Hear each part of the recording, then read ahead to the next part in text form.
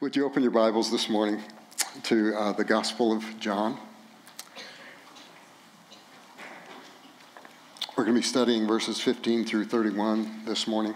Also, just a word just for that breakfast next week. So we're certainly honoring Father's Day, those kind of things, but it's a men's fellowship. So you don't have to be a dad to come, okay? Our young men, it could be just starting with our junior high guys on up. That we would love to have you guys there. So please come. Please register so we can make sure we have enough breakfast for everybody. Well, this morning we're going to continue. You know what? We really could have made a mini-series within the series of the Gospel of John. And the mini-series could be, Let Not Your Hearts Be Troubled. I mean, there's just a little mini-series within the Gospel of John. Because 3 times in the last week of his life, Jesus encouraged his disciples, and he encourages us today to not let our hearts be ruled by our troubles. That's the problem with a troubled heart. It's not that there are troubles, it's your heart's ruled by them. You're ruled by those troubles. And this morning, he's going to explain to us that one of the major reasons why we need not be troubled is because of the person and presence and work of the Holy Spirit.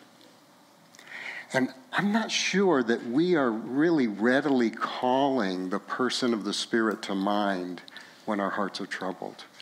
And I hope that as we study, you're going to see as the time frame moves toward Jesus' crucifixion, there is more talk about the work and person and presence of the Holy Spirit as we move toward the cross. So we're going to be studying the doctrine of the Holy Spirit, but even more the life of the Holy Spirit over these next few weeks. And you're going to see why our hearts need not be troubled or ruled by the troubles because of the helper that we're going to read about this morning. So let's turn to God's holy and inerrant and inspired and sufficient word. John chapter 14, beginning in verse 15. If you love me, you will keep my commandments. And I will ask the Father, and he will give you another helper to be with you forever, even the Spirit of truth, whom the world cannot receive, because it neither sees him nor knows him, but you know him, for he dwells with you and will be in you. I will not leave you as orphans. I will come to you. Yet a little while, and the world will see me no more, but you will see me. Because I live, you also will live. In that day, you will know that I am in my Father, and you in me, and I in you. Whoever has my commandments and keeps them, he it is who loves me, and he who loves me will be loved by my Father, and I will love him and manifest myself to him. Judas, not Iscariot. Can you just put a pause button there? Can you imagine this poor Judas? Can you imagine? For the rest of his life, he's probably gone, not Iscariot. Not Iscariot. Oh, I'm sorry, you guys. When I'm studying and reading the Bible, I'm just weird. These things jump out at me. Judas, not Iscariot, said to him, Lord, how is it that you will manifest yourself to us and not to the world? And Jesus answered him, if anyone loves me, he will keep my word, and my Father will love him, and we will come to him and make our home with him. Whoever does not love me does not keep my words. And the word that you hear is not mine, but the Father's who sent me. These things I've spoken to you, that while I am still with you, but the Helper, the Holy Spirit, whom the Father will send in my name, he will teach you all things and bring to your remembrance all that I've said to you. Peace I leave with you. My peace I give to you. It's not as the world gives, do I give to you. Let not your hearts be troubled, neither let them be afraid. You heard me say to you, I'm going away, and I will come to you. If you love, you would have rejoiced. Because I'm going to the Father, for the Father's greater than I. And now I have told you before it takes place, so that when it does take place, you may believe. I will no longer talk much with you, for the ruler of this world is coming. He has no claim on me, but I do as the Father has commanded me, so that the world may know that I love the Father. Rise. Let us go from here. Oh, Heavenly Father, thank you for the word of truth that you've given us. And thank you for the Spirit of truth that you've given us. And we ask that we would not only better understand the word of truth, but through the ministry of the Holy Spirit, could you also help us as a church family better experience the word of truth? Please, Lord, please. In Jesus' name, amen. Amen. Was there ever a time, or maybe some times in your life, where you felt fearfully alone? Fearfully alone. I'm not talking about feeling lonely. Lonely is a problem. Totally get that. I'm talking about feeling alone in the sense that it tempted you to respond in fear or in worry. Alone in the sense of maybe the feeling of being abandoned, that kind of alone. Alone in the sense that it seemed to blind your eyes to ever conceiving that you could have a happy future. That kind of alone. Not a future hope. No future happiness. So that could have happened in several ways. Maybe you felt alone spiritually, as though God seemed absent during a time you needed him the most. Seemed absent. Here, listen to my words. There at a time you needed him the most. And you know what? We get at any kind of gathering. That may be someone, how you're feeling right today. I'm struggling because I need God desperately, and I am not sensing his presence or his help. Maybe you felt alone relationally, in that maybe you were abandoned by someone that you never thought would abandon you, never thought would leave you. Maybe it's because of a broken marriage. Maybe it's the betrayal of a good friend or the death of someone that you dearly loved. And I thought of that, like the early death maybe of someone that you dearly loved, death before its time. But, then I start to think, I grieve death. My dad died at 93, and I desperately miss him to this day. My mom. So it could have been that kind of lonely or aloneness. It might have been the feeling of being alone vocationally. I think we can feel that. Or functionally, vocationally or functionally, in that your education or your skill sets, here comes AI, right? AI. You're hearing more and more about just being made obsolete as a human being. The people made in God's image will never be obsolete, okay? Just to encourage you. But it can feel that way, that you're not needed anymore. There's no longer a place for you. That can feel as a certain kind of devastating aloneness. Maybe you felt a sense of being alone ministerially, or maybe missionally, in that it doesn't seem to be the fruitfulness that you've experienced in the past ministry. Maybe the fellowship. You feel like, man, I feel like I had more fellowship in the earlier years of my Christian life than I'm having right now. The time that I felt most alone was in 8th grade. It's easy for me to identify that. I was coming home from a friend's house. only to find a police car sitting outside our house with its lights flashing. I ran into the house and I found my mom sitting on a chair in the living room with one police officer standing beside her.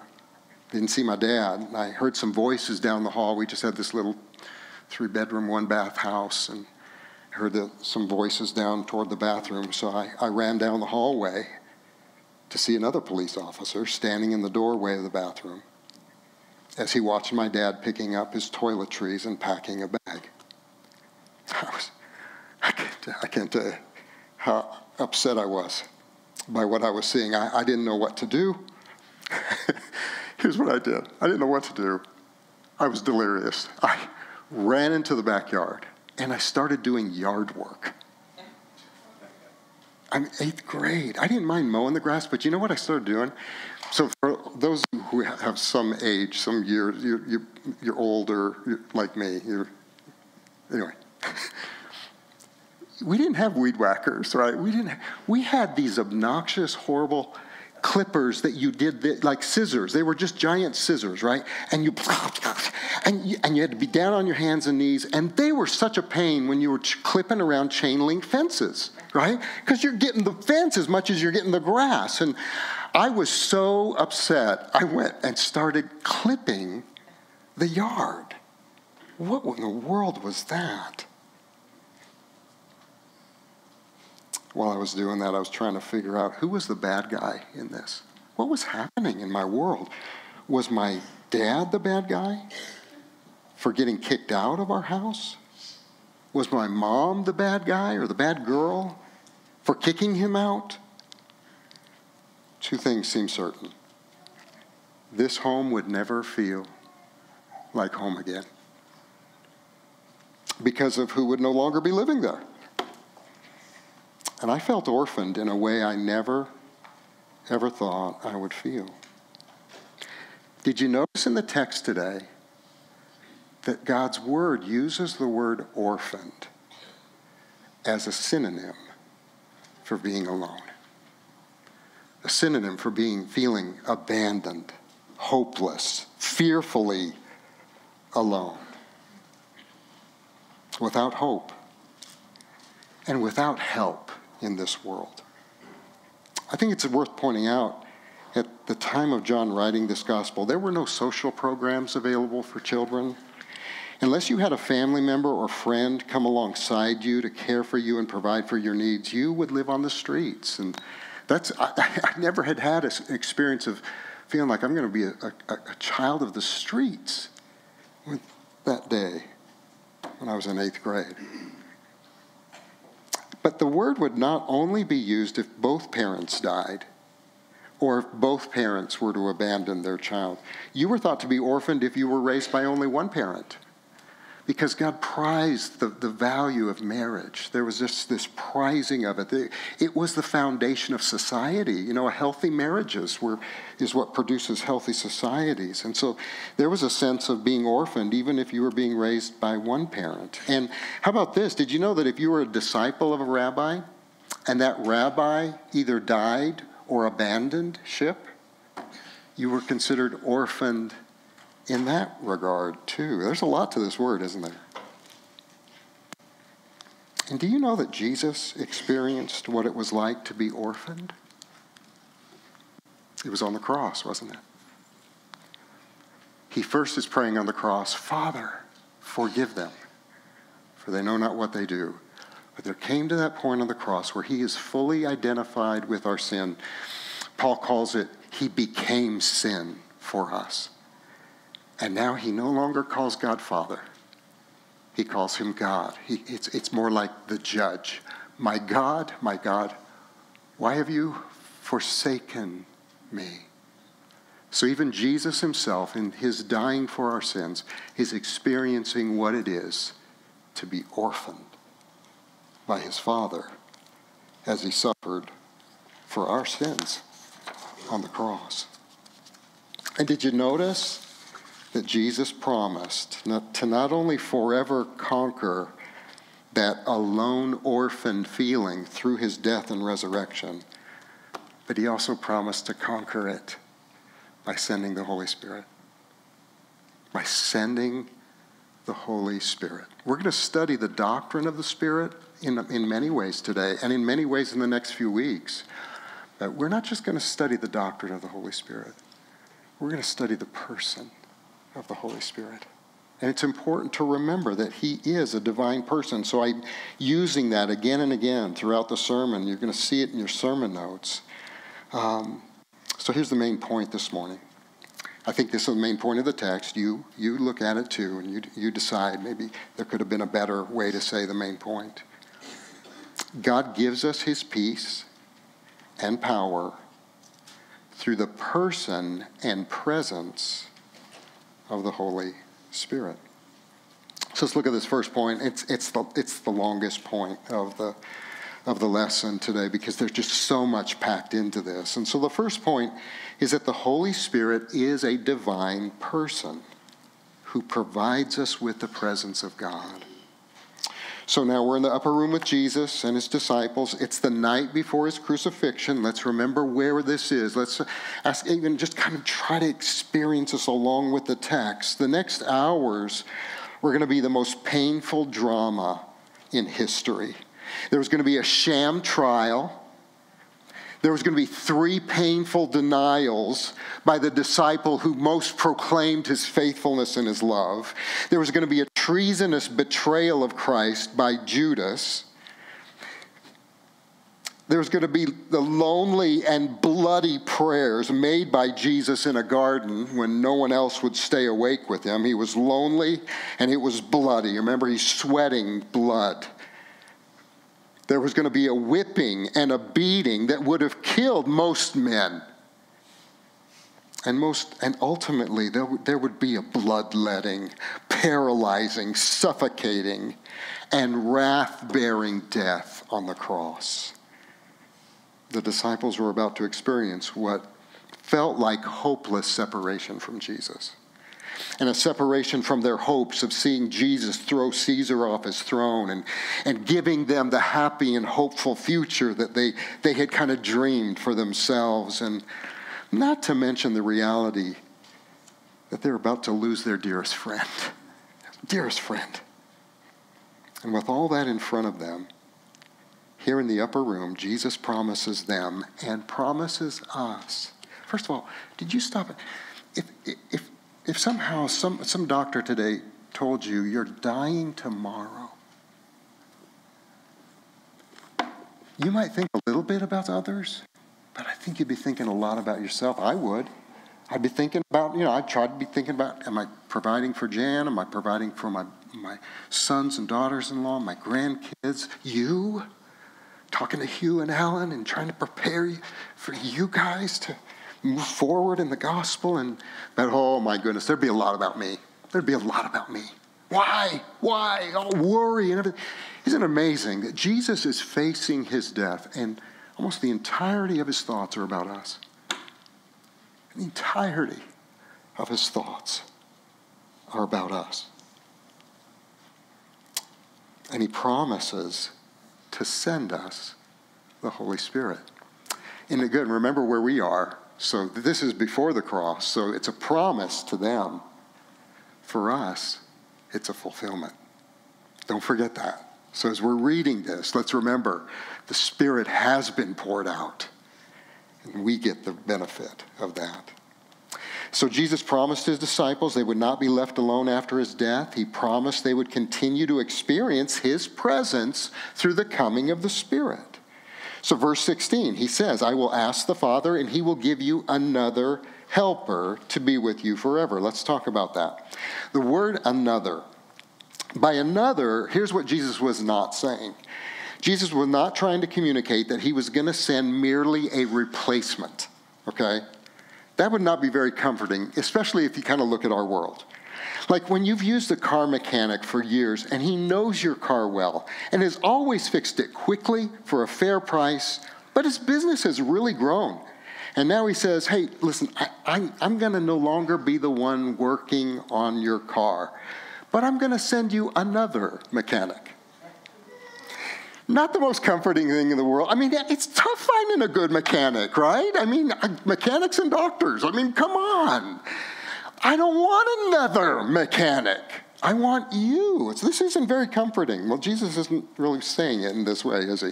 How about a doctor who's treated you for several years, maybe done some significant, maybe even life-saving growing? And he says he's not going to be the one who's going to personally treat you anymore, but he's going to be sending you another doctor. Just happens to be in his first year of residency. But it's,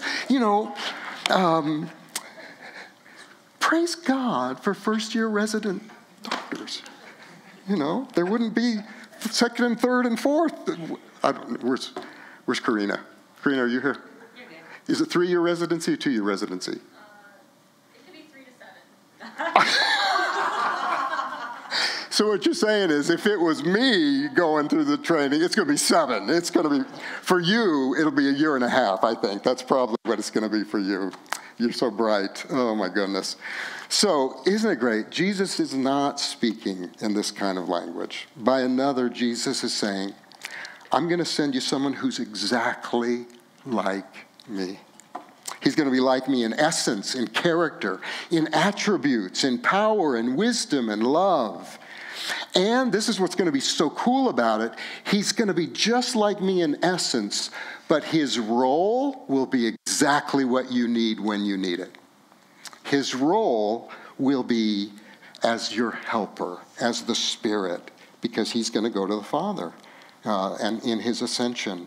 And he's going to be with you now and forever.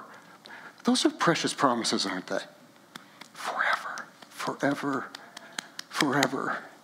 Oh, I spent a lot of time meditating on that word this week. I don't spend enough time meditating on God's word. I'm trying to do a better job of that. I was just trying to think. I don't want to just read things so quickly, and I don't get a lot out of them when I read real quickly. And I was just trying to think, the Spirit given to me forever, forever, forever, forever. Let's keep studying and find out why that is so wonderful. He's saying that Jesus is saying, I'm going to be sending you the Holy Spirit, who is God, and is personal, because he's referred to as a divine person. And this is important, you guys, for us to understand. So it's God the Father, God the Son, God the Holy Spirit. They are the divine persons of the Godhead. And if you're not getting that, if you're not understanding that, it's amazing how much less personal your relationship as a Christian really is in general. The divine person of the Spirit makes a difference in our personal experience of the Spirit. And you're going to see that in the way he's described here. He is God the Spirit, but he's also the person of the Spirit who becomes very personal. Well, listen, don't take it from me. Take it just from the descriptions used in this text. Jesus calls him the helper. Pretty personal word. He calls him the comforter, the counselor, advocate, teacher. Because he's a divine person, we can experience him in a very personal and experiential way. I think so much of the problem in terms of the abuses of the charismatic type movement or misuse of Scripture and those kind of things. I think so much of those things happen because we've not been really well taught on just the essential foundations of the person and work of the Holy Spirit. And part of those essential foundations is that he is the person of the Spirit. There is to be an experience of God, not just believing a set of doctrines. It's living truth. The word of truth and the Spirit of truth. He's assigned to us. He comes to us to make God known in a living way. Here's a statement from our Sovereign Grace Church's Statement of Faith. And, I'm so blessed. I don't think that a lot of pastors get this blessing. We have new members classes. So many times people will say, I've been drawn here because I read your Statement of Faith. Wow, really? Wow. You weren't drawn. Well, I know you weren't drawn here because we have smoke going on during the worship and that kind of stuff. And we have climbing walls everywhere for kids to go crazy on and everything like that. Wow, you were drawn here because of our Statement of Faith. Praise God. Well, here's a statement from the Sovereign Grace Church's statement of faith about the Holy Spirit. Could you read this along with me? Let's read it out loud together. It's in your notes. The Holy Spirit is the third person of the Trinity, who proceeds eternally from the Father and the Son. He is equal in deity, attributes, and nature with the Father and the Son, and with them is to be worshiped and glorified. The Spirit manifests God's active presence in the world, giving life in God's creation and new creation, existing forever with the Father and the Son. The Spirit is the agent of all blessing to God's creatures and makes possible communion with Him. Isn't that beautiful? Just love that. Well, that's what Jesus is talking about here. Jesus just keeps giving us more reasons why we can have such faith and hope because of the person and work and presence of the Holy Spirit. So he calls him helper. The word paraclete, many of you have heard that word before. It means to be called alongside someone, to help them and to render aid. One of the most encouraging graces God can give a troubled heart that feels alone or feels orphaned is for someone to come alongside you or to bring you help, right? Isn't that just an encouragement to break that silence of aloneness and someone who's come alongside you to help you? I want to just give you an example of the leaders here that you have in this church and the blessing they are to me. I received a unique Holy Spirit-like encouragement over these last few months from Alan and Eric and Steve. I don't even know that they knew that each other were saying the things they were saying to me, but they were all saying the same thing. As most of you know, if you're visiting today, I'm old, right? So I'm 63, so I have initiated just the baby steps toward really kind of what we hope is a long-term succession plan. But I think there should be a succession plan anyway, right? Because, guys, if we're not planning for a better future for those we're leaving behind, we're not loving well. And I just think a lot of pastors retire or die or whatever, and the church wasn't prepared for a better future. The church wasn't prepared the gospel baton just keeps being passed from generation to generation, trained and equipped and called men to shepherd the church, the flock of God. So even if it's not a long-term plan, if the Lord takes me home for some reason soon, we have a plan. There's at least the baby steps of a plan. So it's a succession plan for my role as senior pastor. And I hope, just so you'll know, I hope I have a few more good years. I hope you do. Let me know if you don't, because that might affect how long this succession plan is, if you would rather see that happen sooner than later. But if the Lord does give us a few more years before the baton is formally passed to who will be our next lead pastor, in the meantime, I want to do everything I can to prepare our leadership, to prepare a next generation of leadership, to prepare you as our church family for a wonderfully godly and God-glorifying future. That's just what I just feel like that's what any leader, I think that's what husbands are supposed to do. I think that's what dads are supposed to be doing, you know? Well, in the midst of that, these three dear brothers have told me on separate occasions that they want to come alongside me. Because I got to tell you, I love the thought of planning for a succession plan, but I got to tell you, I've had some freak-out moments. I've been a senior pastor for 30 years, and I've had a few panic attacks because I haven't realized how much my identity has become being a senior pastor, and not just being a born-again Christian, not just being a blood-bought son of God by grace alone, you know. It's just so easy for your identity to be caught up in what you do. And if you stop doing it, oh no, am I nobody? You know, there's no reason for my... So pray for me, because it's not all just, oh yes, just, I can struggle. So these three guys have come alongside me, very paraclete-like, very Holy Spirit-like. And this is what they've told me. They want to come alongside me. They feel called to come alongside me to help me serve as fruitfully as possible for as long as possible. Thank you, guys. You don't know what that means to me.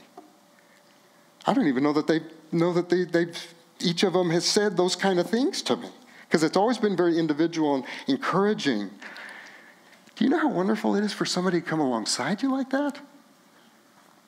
I mean, thank God that's the way the Holy Spirit is with us. But shouldn't we be like that for each other?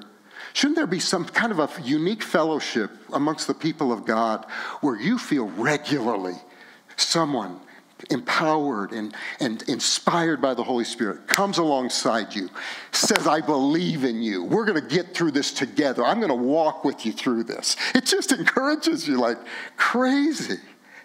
They actually want me around as I get older? Are they crazy? That was not my experience when I worked for a major oil company in New Orleans. I was in human resource management. That was my field of study at New Mexico State. And often my job was to prepare severance packages to entice older, big salaried staff to get off the payroll. How about you leave sooner? That was my experience of aging, of vocation. And I was preparing those packages. The person of the Holy Spirit comes alongside us to want to encourage us to greater godliness, greater fruitfulness until we see Jesus face to face. The person of the Holy Spirit is known. So let's start to break down all these different names of his. He's known as an intercessor or an advocate. He's one who speaks on your behalf in prayer. Did you know that Scripture says that when we don't know how to pray as we should, the Holy Spirit intercedes for us? Isn't that great? Actually helping and illuminating how we can pray in accordance with God's word. So the Holy Spirit is working in our lives as an intercessor. He's an advocate for us. He represents you as a blood-bought child of God. He's bringing that truth back to your memory, who has been pronounced not guilty at the throne of God's grace, so that you can silence that voice in your head that just keeps telling you what a jerk you are and what an idiot you are and how terrible you are. And just condemnation and condemnation. And the Holy Spirit comes as an advocate for you to convince you that you are innocent because Christ has reckoned you as righteous, and why you will not be condemned. The person of the Holy Spirit comes as a comforter, but that word comfort can get, especially I think the guys in the room might kind of feel, is there a little bit more of a masculine definition of comfort here?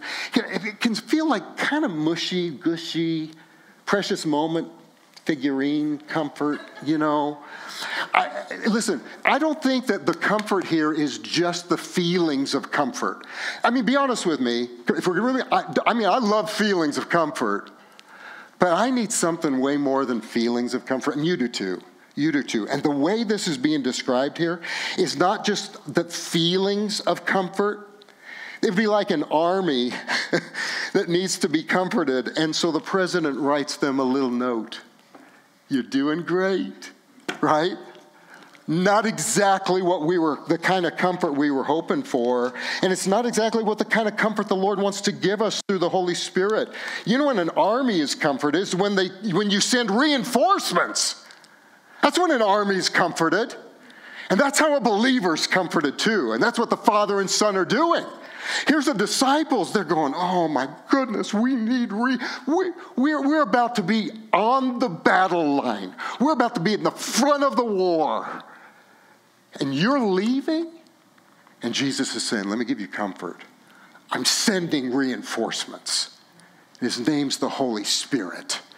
And he's going to be a strength that you never thought that you could have, so that you could wage successful spiritual warfare against the enemy, that you would never feel the hopelessness of being alone and unarmed for the battle you have to fight.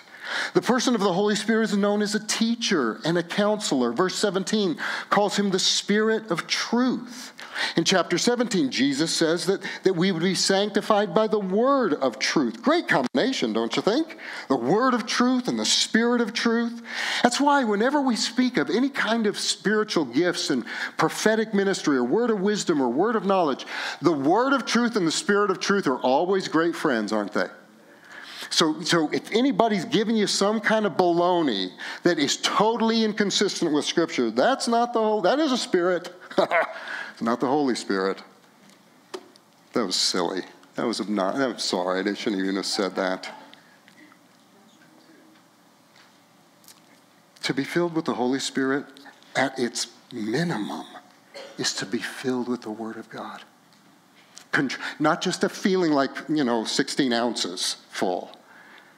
Controlled by the Word of God. How do you recognize a Spirit-filled Christian? Because they're ruled by the love of Christ. They're ruled by gentleness. They're ruled by peacemaking. They're ruled by just the fruit of the Spirit. That's the Word doing the work of God in the heart of a believer. Verse 25 and 26, Jesus says, up until now, he's been the one speaking the words of God to them, but soon he would send the Helper who would teach them all things and bring to their remembrance all that Christ has said. How many of you have seen The Chosen? Anybody Chosen watchers here?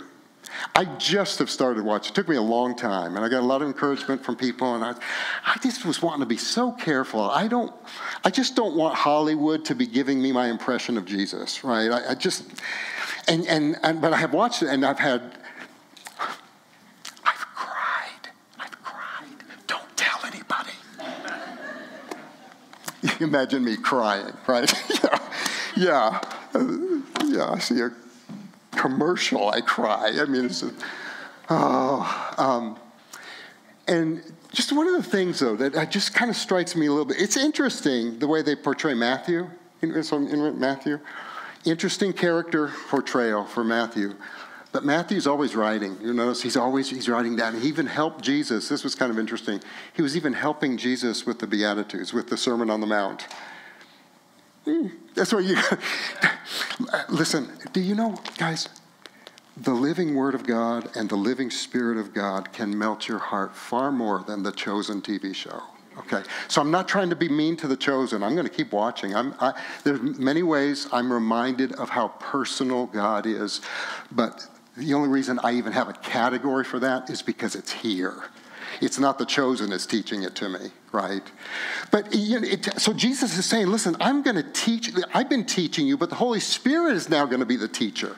And he's going to remind you of all things. And that's where I'm kind of going, it's possible. I guess Matthew could have been writing stuff down. John could have been writing some stuff down. But the Spirit, here's what Jesus is saying. Listen, these guys are freaking out. Nobody's writing anything in the upper room, I don't think. I think they're just freaking out. Are you going to deny him? Am I going to deny him? What does he mean by leaving? Why are we feeling such a darkness when we have felt such light in his presence? I don't know if anybody's writing anything right now. And don't worry, because the Holy Spirit is going to be your counselor, and he's going to be reminding you of everything that I've said to you. I'm so glad of that, because he's doing that today. He would do this by inspiring the writing of the New Testament. That was the work of the Spirit. He would do this as a teacher by helping believers understand the Word of God. Listen, I'm so thankful that you come and you listen to these sermons and everything, but I always go home wishing, I would have loved to have said that better. I wish I could have served you better.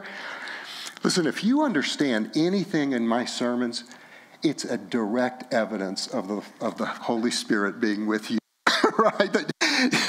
Well, good thing we have the Spirit, Billy, because, wow. I mean, not a chance we'd understand what you're talking about. But he's the Spirit. He's the teacher. He's helping us understand the Word of God. He inspired the Word of God to be written, and he is the person who's helping us understand the Word of God. It's not because we've come to church enough that we understand the Word of God. It's the Holy Spirit. is the one that's helping us understand the Word of God. It's such good news to think about that and remember that. He's way closer to you than you thought, right? He's always working on your behalf. He would do this by helping remind us of God's Word when we're fighting Satan's lies. Remember the sword of the Spirit, right? Sword of the Spirit. What's the association there? Word and Spirit, Word and Spirit. But it was the sword.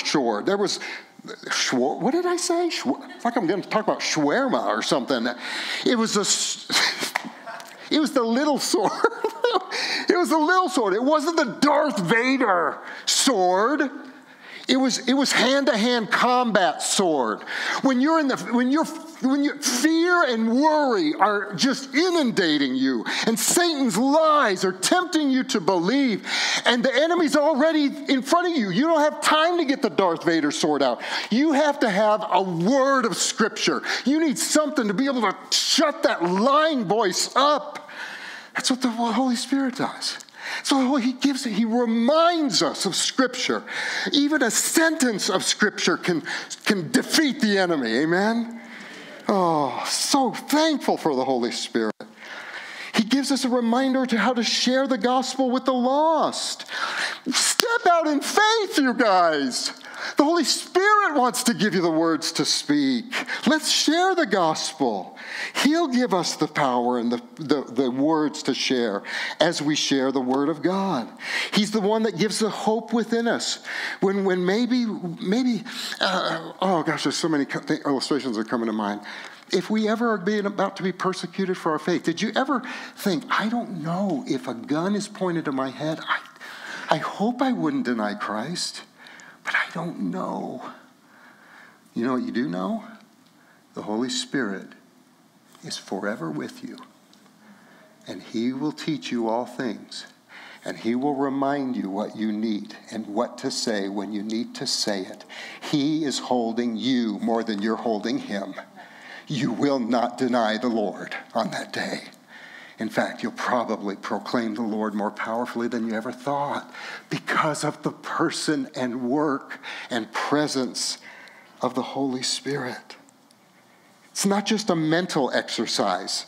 We sing that song, He will hold us fast. He's the Spirit of truth. He's not just reminding us as though I'm taking my SATs or working on some final exam, and he's reminding me of facts so I can get a better grade. That's not it.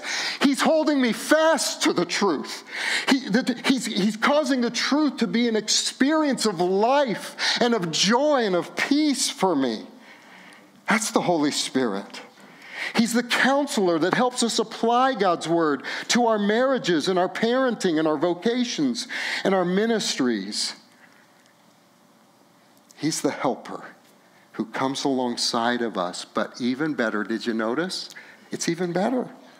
I mean, I can come alongside Ben, but I can't crawl inside, buddy. I love you to pieces, but I can only go so far.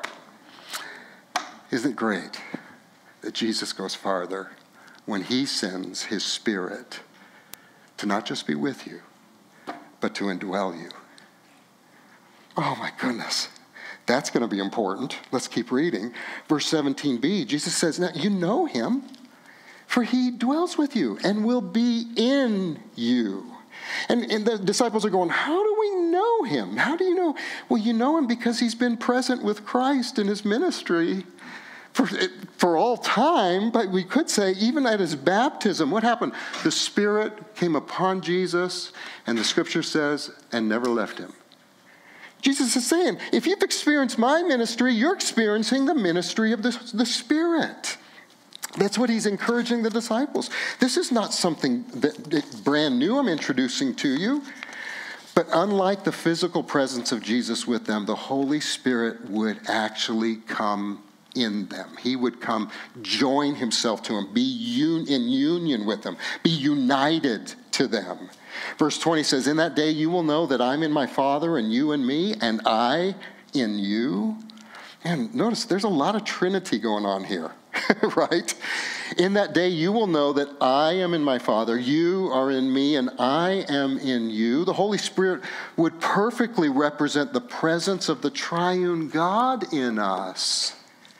in an inseparable union with us. Verse 23, Jesus answered and said, if anyone loves me, he will keep my word. My Father will love him, and we will come to him and make our home with him. So now we've got both the Son of God and the Spirit of God because of the person of the Holy Spirit giving us a personal experience of God the Father and God the Son.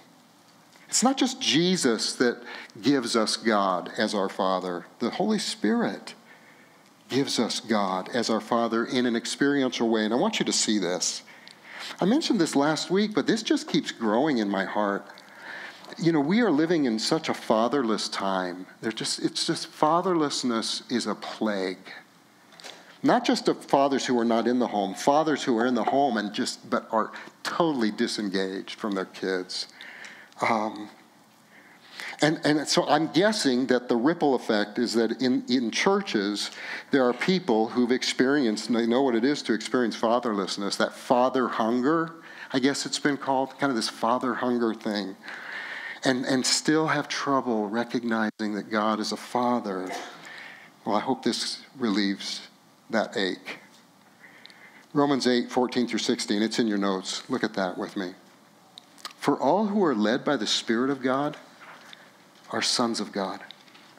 For you did not receive the spirit of slavery to fall back into fear, but you have received the spirit of adoption as sons, by whom we cry, Abba, Father. There's all kinds of Christians can argue about the silliest things. You know, well, I call the Father Abba. You should call him Abba. This is the best way I've heard this described. So right now, you know, our youngest grandchild is Liam.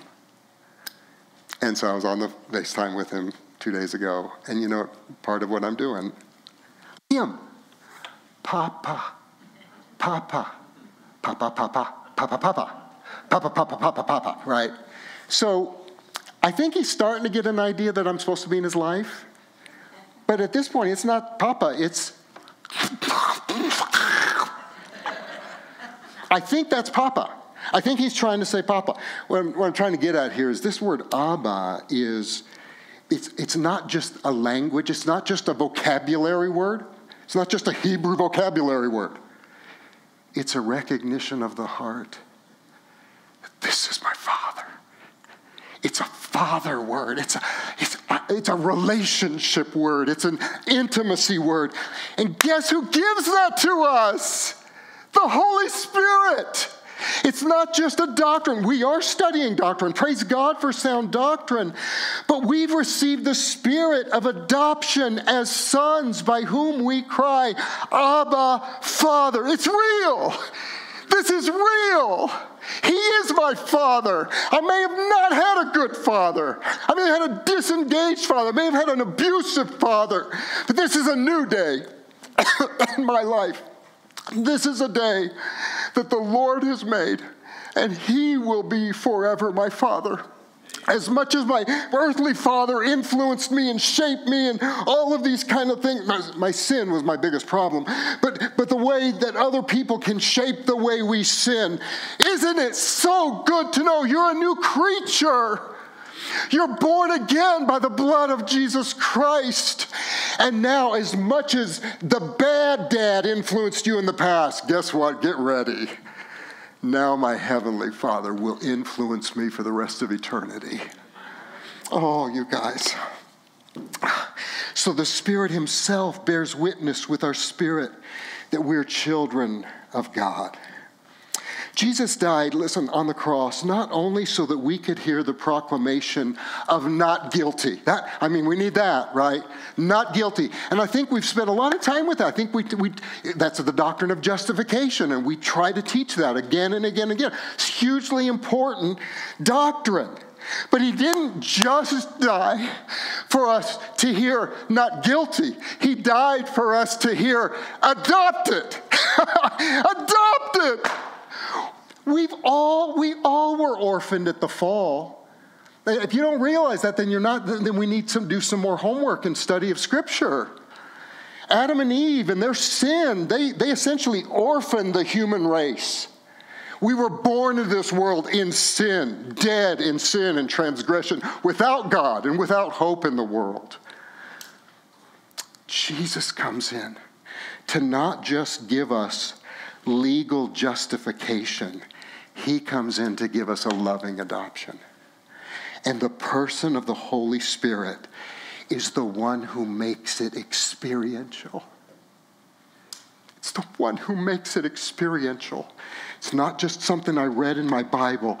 It's a truth that's living in me because it's a reality. I'm his child.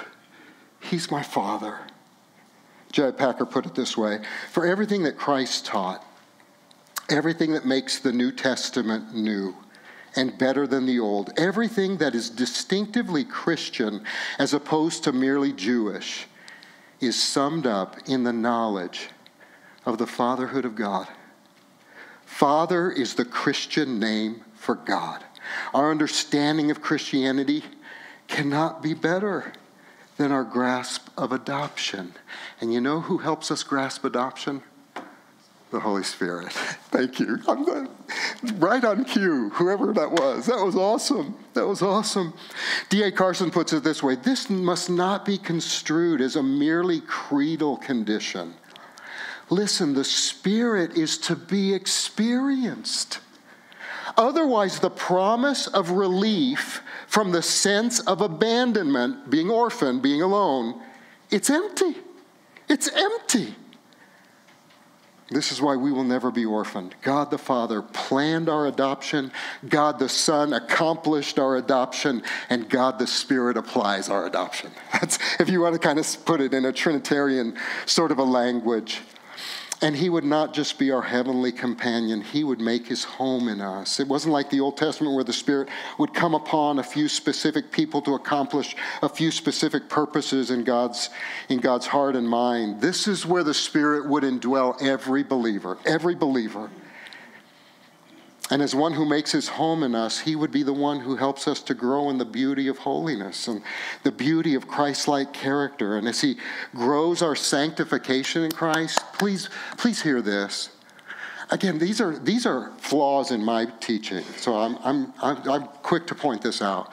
We've talked a lot about Jesus, you becoming more like Christ's character, more sanctified, sanctification, progressive work of God until you see him face to face to make you more like Jesus. Not making you any more saved, it's just making you more like Jesus. And the thing that I haven't mentioned enough is that part of that growth in sanctification would also be a growth in affection. Because if you're going to become more like Jesus, who is more in love with the Father than Jesus? So part of your growth as a Christian is not only that there would be some evidence of God's grace at work in helping us grow in Christ-like character as well as Christ-like mission, but it would also help us grow in affection, unashamed. Mary pouring out the year of the perfume that was worth a year of salary, gone in 5 minutes, because I am not ashamed to express how much I love him, and it will never compare to how much he loves me. It'll never compare. But I want to be set free from worrying about what everybody else in the world thinks about. I'm putting my light under a bushel when I'm doing that. It's when people are in love with the Savior that we are most a witness for Christ. So, obviously, I'm barely finished point 1. That's why every Sunday I go home and tell Jan, nobody's coming back next Sunday. Nobody's coming back. So don't worry, I'm not going to try that. So I'll tell you something. I'm going to end. But so pray for Alan and Eric and Hugh, because there's a preaching calendar that I made, and there's assignments on there. And so now I'm not going to finish the passage, but I think we need to finish the passage. So we're going to do it next week. But you said keep going. Whoever said that. I will pay you what I promised you. So I will. when we were in Nepal. Oh, guys, thank you for praying. I have never experienced, I don't know that I've experienced the presence of God in preaching like that because of the moment. I think it was just a unique moment in history. And so on Tuesday, I preached 3 sermons back to back. Well, there was a lunch break, 2 back-to-back, lunch break, 3rd sermon. And, oh, man, I was wiped out. And so I went and sat down with Barnabas. And there was a couple of announcements made. And then, it just got quiet. And Barnabas is saying, "Do you notice something?" And I said, "What?" He said, "Nobody's leaving." He said, the people were saying, "Can't he preach some more?"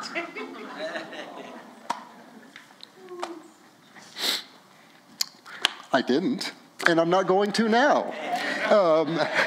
So don't worry, you guys. But this is going to move toward this whole affection thing. It's going to move toward that again and again. Did you see this thing about if you love me, you'll keep my word? If you love me, you'll keep my word. We're going to talk about next week that the Holy Spirit, one of the prominent things he does in our hearts is he moves us by the love of God. So when we think of commandment keeping, we shouldn't be just thinking of commandment keeping. That's not what the Lord's thinking about. The Lord is thinking about love. I've loved you. I've made you new. My Spirit has poured out my love in you. My love precedes your love, but it also enables your love. And so, yes, we should be keeping the word, obeying the commandments, but not so that people will go, "Oh, you're a Christian, you're a commandment keeper." That's not how we're to be known, sweetheart. We're to be known as lovers of Jesus. That's why Jesus said, "Do you love me? Do you love me?" Well, you're going to know that you love me because it's going to be love that's causing you to want to keep my word. It's going to be affection for the Father and the Son and the Holy Spirit. So I will close this the way that I was going to close anyway. Eric, you want to come? So go to the bottom of your notes. Let me go to that page here. So we'll talk about the power of the Holy Spirit next week, and we'll talk about the peace that the Holy Spirit will bring next week. Okay, so we're going to talk about all of that. But here's what I want you to notice. Go back. We didn't touch on this last week because I wanted to do it this week. Go back to, still in chapter 14. Go back to, I put it in your notes. Go back to verses 13 and 14.